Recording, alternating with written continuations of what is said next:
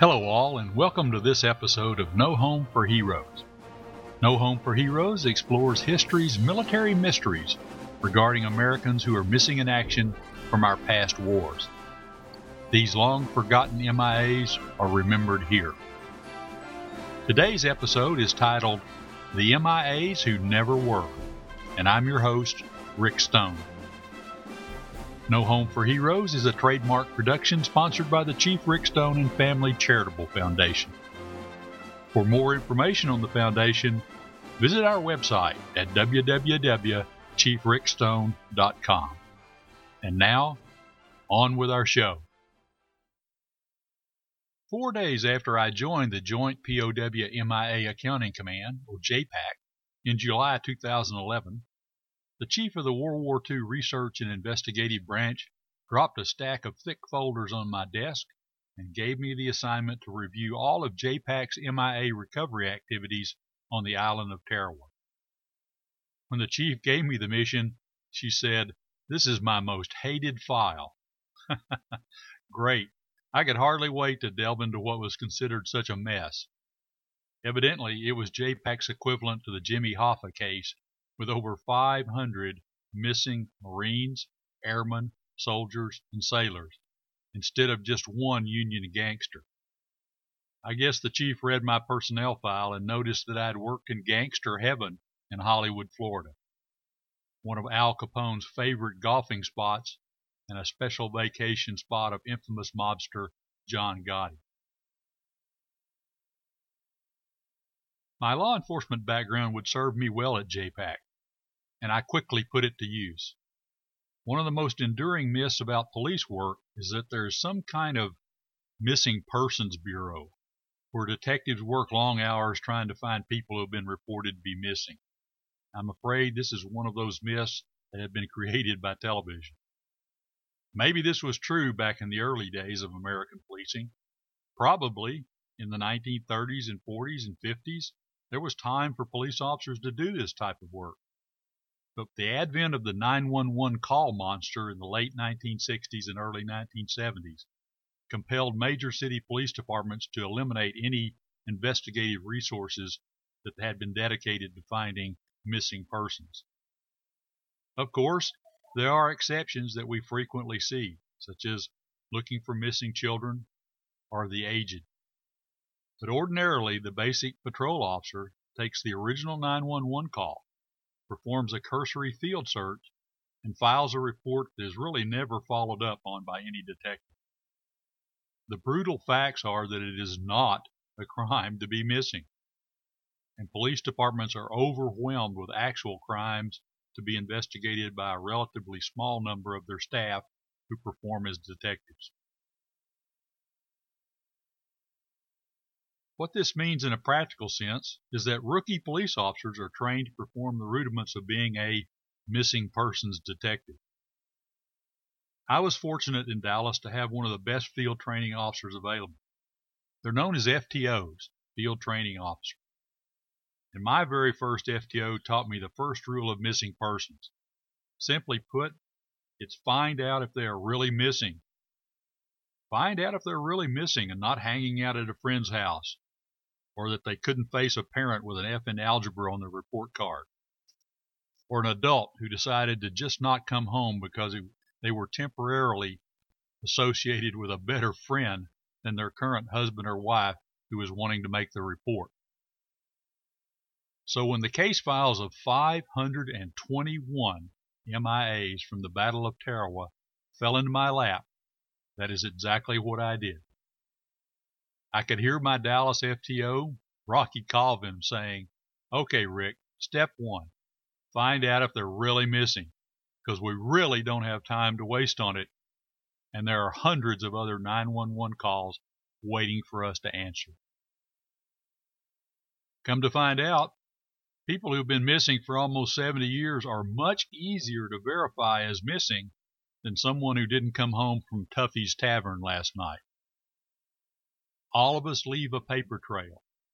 Credit cards, driver's license, social security cards, death certificates, marriage documents, and the list goes on and on.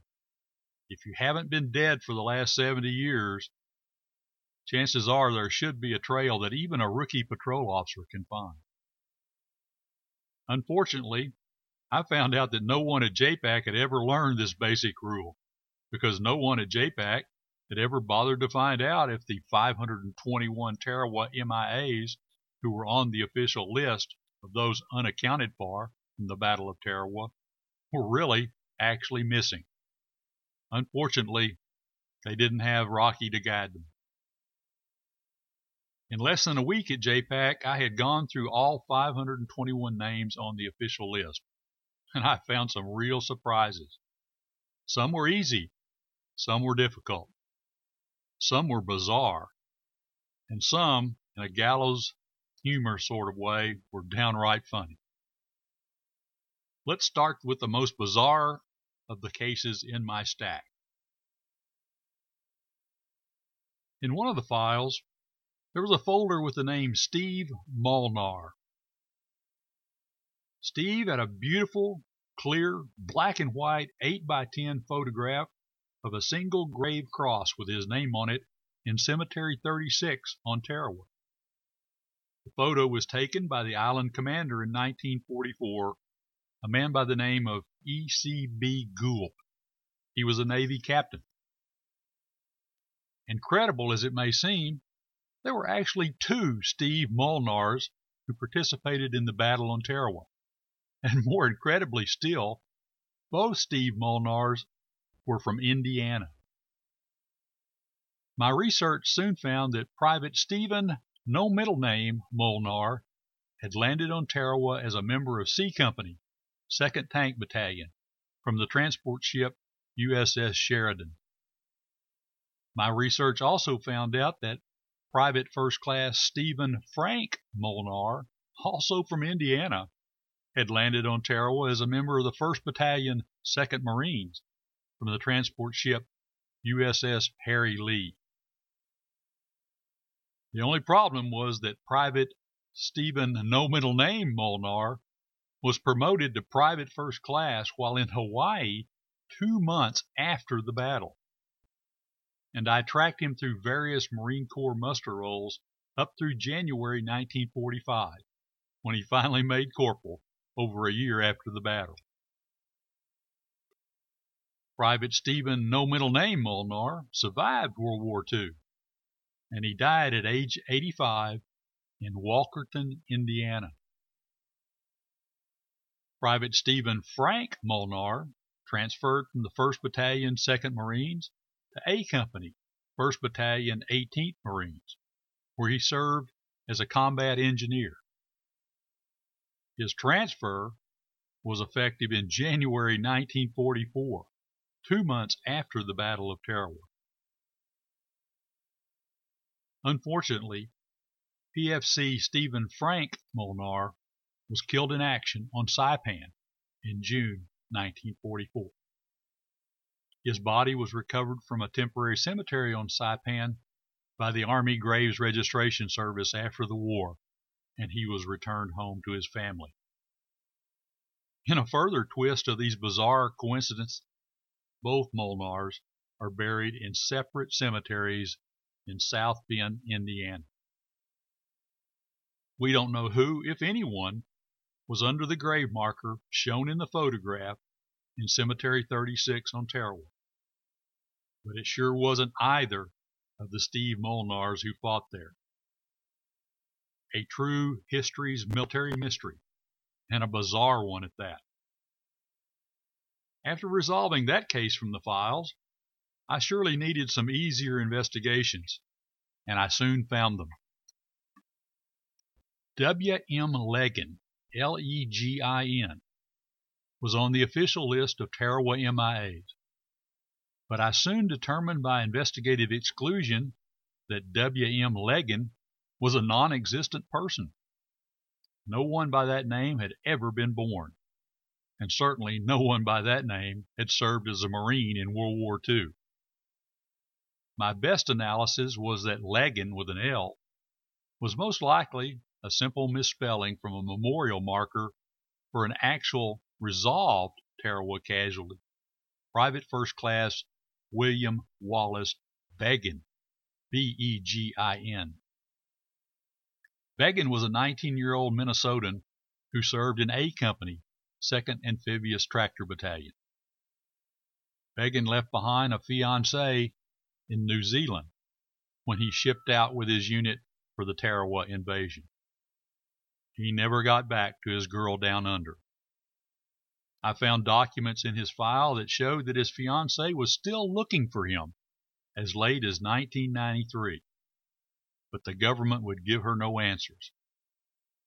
The unofficial JPAC motto was delay, deny, and wait for the families to die. I suspect that Begin's fiancée never knew that he died on Tarawa, and that is why he never came back to her.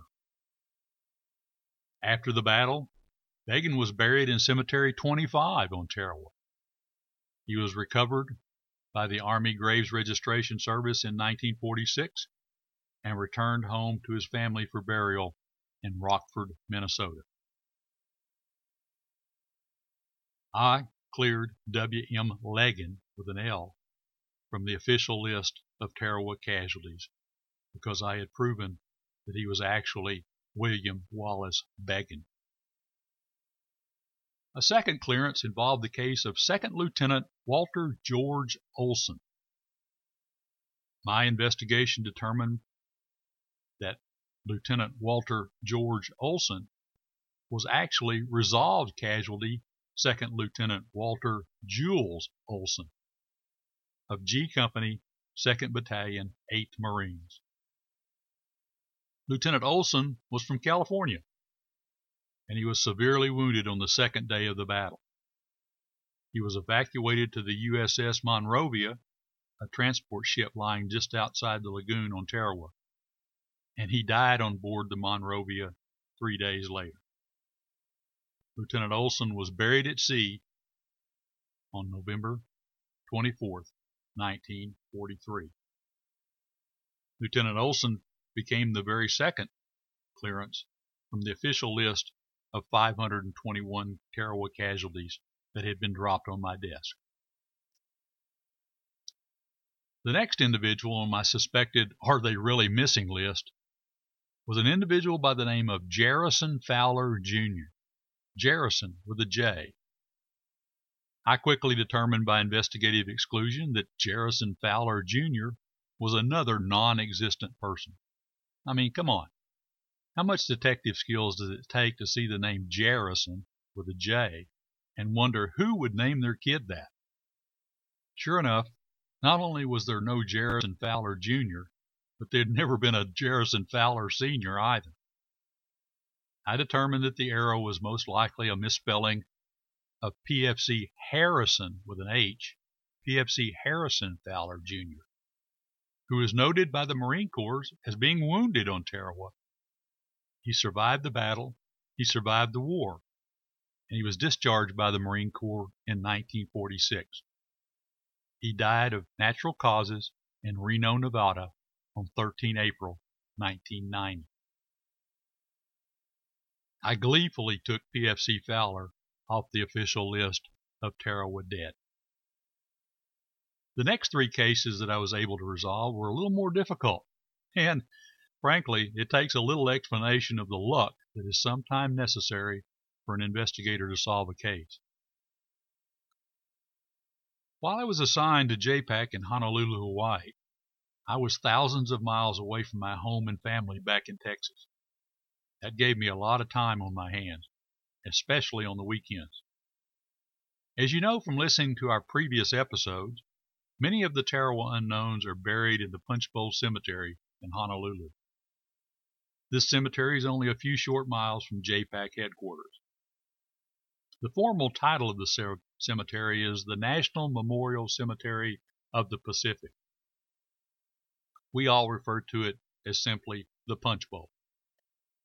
Thousands of heroes are buried there, and I visited the cemetery often on the weekends for reasons that are frankly difficult to explain. Nonetheless, one weekend I discovered that inside the very small little reception area at the cemetery stood a very old, antiquated computer terminal.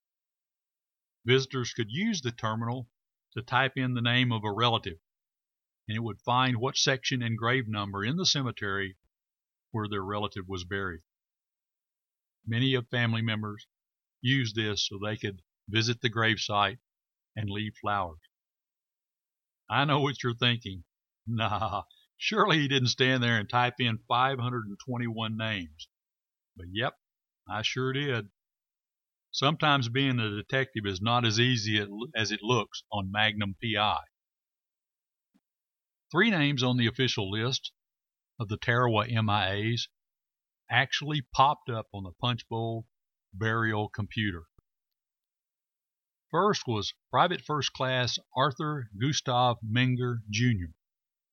He was a member of K Company, 3rd Battalion, 8th Marines. And he was a 23-year-old Texas lad who was killed by shrapnel wounds on Tarawa on the very first day of the battle. When I read his name on the Punchbowl computer, I practically ran out to Section B, grave number 786, where I found a marker with his real name on it. I was so excited that I called my wife back in Texas, where it was the middle of the night, and I kept yelling, I found one, I found one, I don't believe it, I found one. As I tell you this story, our production engineer, Cindy, looks at me and gives me the sign with the thumb and the forefinger on her forehead, which means that I'm starting to sound like a lunatic. But you've got to understand that anyone at JPAC actually finding an MIA anywhere in the world was really a big deal. The entire command at JPAC only cleared about 60 MIA cases a year, sometimes less. So to find an MIA only a few miles from JPAC was like finding Amelia Earhart working at the Taco Bell in downtown Honolulu. My investigation determined that the Army Graves Registration Service found PFC Menger's remains in Cemetery 26 on Tarawa in 1946. They could not identify him, and they designated his remains as Unknown X-124. My investigation also determined that he had been identified by the Army Central Identification Laboratory, known as the CIL, in Hawaii in 1946. When Private First Class Menger was identified, for reasons that will never be known, he simply was not removed from the official list of Tarawa MIAs. Theoretically, the U.S. government had been looking for him for almost 70 years, when he was actually never missing in the first place. Well, now I was on a roll at the Punchbowl. I also soon found Corporal Arthur Francis Gagney, Jr., a member of D Company, 2nd Tank Battalion, in Section B, grave 591 in the Punchbowl. Corporal Gagney was a 20-year-old Massachusetts kid who was reported drowned off Abaang Island in the Tarawa Atoll when an enemy shell struck near his rubber landing craft, causing it to capsize. He was the only casualty in that operation, and that operation and mission had begun aboard the minesweeper USS Pursuit. Their job was to reconnoiter 3 islands adjacent to Tarawa where there was a possibility that Japanese coast watchers might still be on these islands. Before dawn on 30 November 1943, Company D attempted to land 2 rubber boatloads of Marines, and that was when Corporal Gagney was killed. His body was not recovered until 5 July 1946, when he was buried on Tarawa in Lone Palm Cemetery. Corporal Gagney was identified prior to July 16, 1948 by the Army Central Identification Laboratory in Hawaii, and he was buried in the Punchbowl without any fanfare.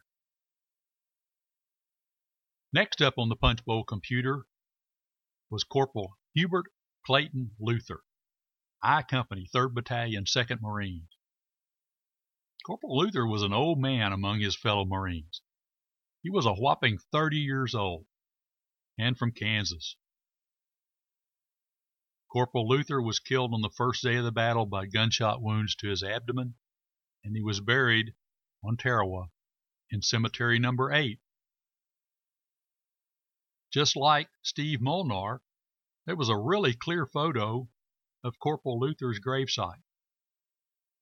The black and white photo showed a wooden cross with his name and decorations on his grave using 4 5-inch artillery shell casing. In the photo, Corporal Luther's helmet hangs from its chin strap from an iron tripod at the head of his grave. I want to read for you Corporal Luther's citation for his Navy Cross.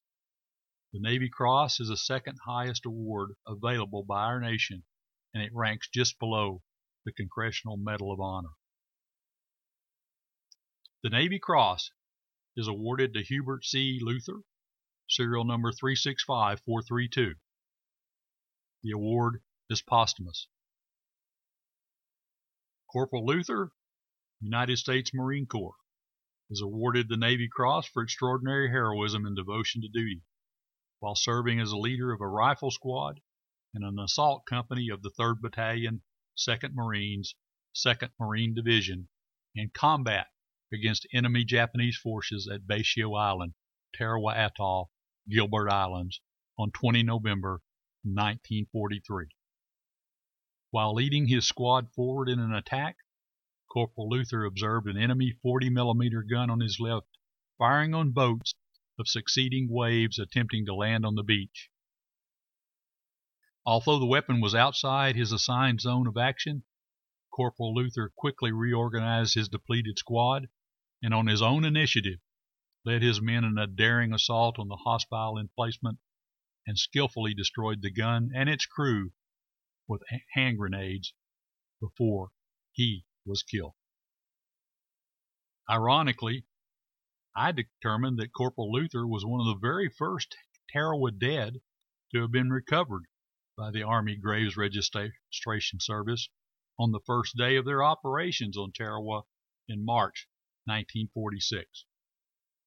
In the confusion of the first day's disinterments by Agris, Corporal Luther wasn't even given an unknown X number, but he was identified in Hawaii by the Army Central Identification Laboratory in 1947. I was very familiar with Corporal Luther's case. He was awarded the Navy Cross, as we've discussed. He was awarded the Navy Cross, and then his government listed him as MIA, and his government lost him until I found him in Section C, grave 1301 in the punch bowl. The last of the MIAs who never were is Private First Class David Julian Parm, P-A-R-M. This case, well, I don't know how to describe it. In many ways, it's just plain funny. That is, in a police officer's gallows humor sort of way, but it has a very bittersweet ending. Private First Class Parm was 26 years old when he was noted by the Marine Corps as being wounded in action on Tarawa on 20 November 1943. PFC Parm survived the war, and he was discharged in 1945, not knowing that he was officially listed as MIA, missing in action. In 1977, 34 years after the battle, and long discharged from the Marine Corps, PFC Parm applied for a disability with the Veterans Administration, citing a head wound he had received at Tarawa. Of course, we don't know for sure exactly what the conversation was between Mr. Parm and the VA in 1977, but we can assume that in Benton Harbor, Michigan, where Mr. Parm lived, this kind of conversation probably transpired. The VA clerk said, "Mr. Parm, we can't help you. You're dead." To which the 60-year-old former Marine, and I know there's no such thing as a former Marine, but in any case, the 60-year-old former Marine replied, "No, I'm not dead. Yes, you are, said the clerk. You were shot in the head in 1943. Yes, said Mr. Parm. That's why I'm here.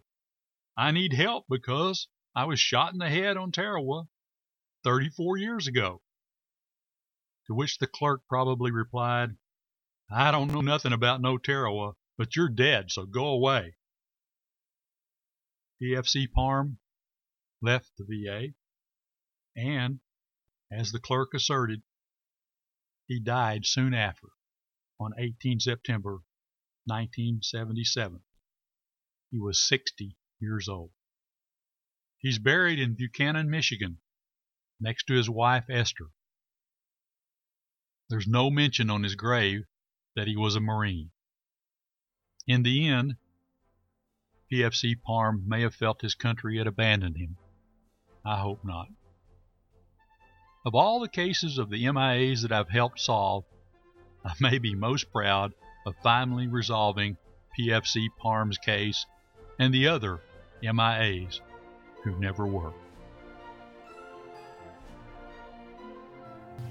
Thank you for listening to this episode of No Home for Heroes. We hope you've enjoyed today's production, and we invite you to check out our other episodes. Don't forget to tune in every Saturday when we will post a new episode of History's Military Mysteries, Missing in Action. Episodes of No Home for Heroes are produced from the actual investigative case files of the Chief Rick Stone and Family Charitable Foundation, dedicated to providing information to the families of missing American servicemen and missing American servicewomen. As always, we greatly appreciate your comments, and a special link is available for you to contact us on our website at www.chiefrickstone.com. Our next episode is titled A Shot in the Dark, and you don't want to miss that one either. We'll tell you the story about a Medal of Honor winner who's an MIA. Chances are that if you've ever taken an airplane flight in the United States, you have flown through the airport named after him without even knowing the connection. Here's a hint. It's not John Wayne Airport in Orange County, California. This is a great trivia question and one of history's military mysteries. We'll answer the question in our next episode of History's Military Mysteries, Missing in Action. Until next time, be safe, be careful, and wishing you fair winds and following seas. I'm your host, Rick Stone, reminding you that poor is the nation that has no heroes, but shameful is the nation that having heroes forgets them.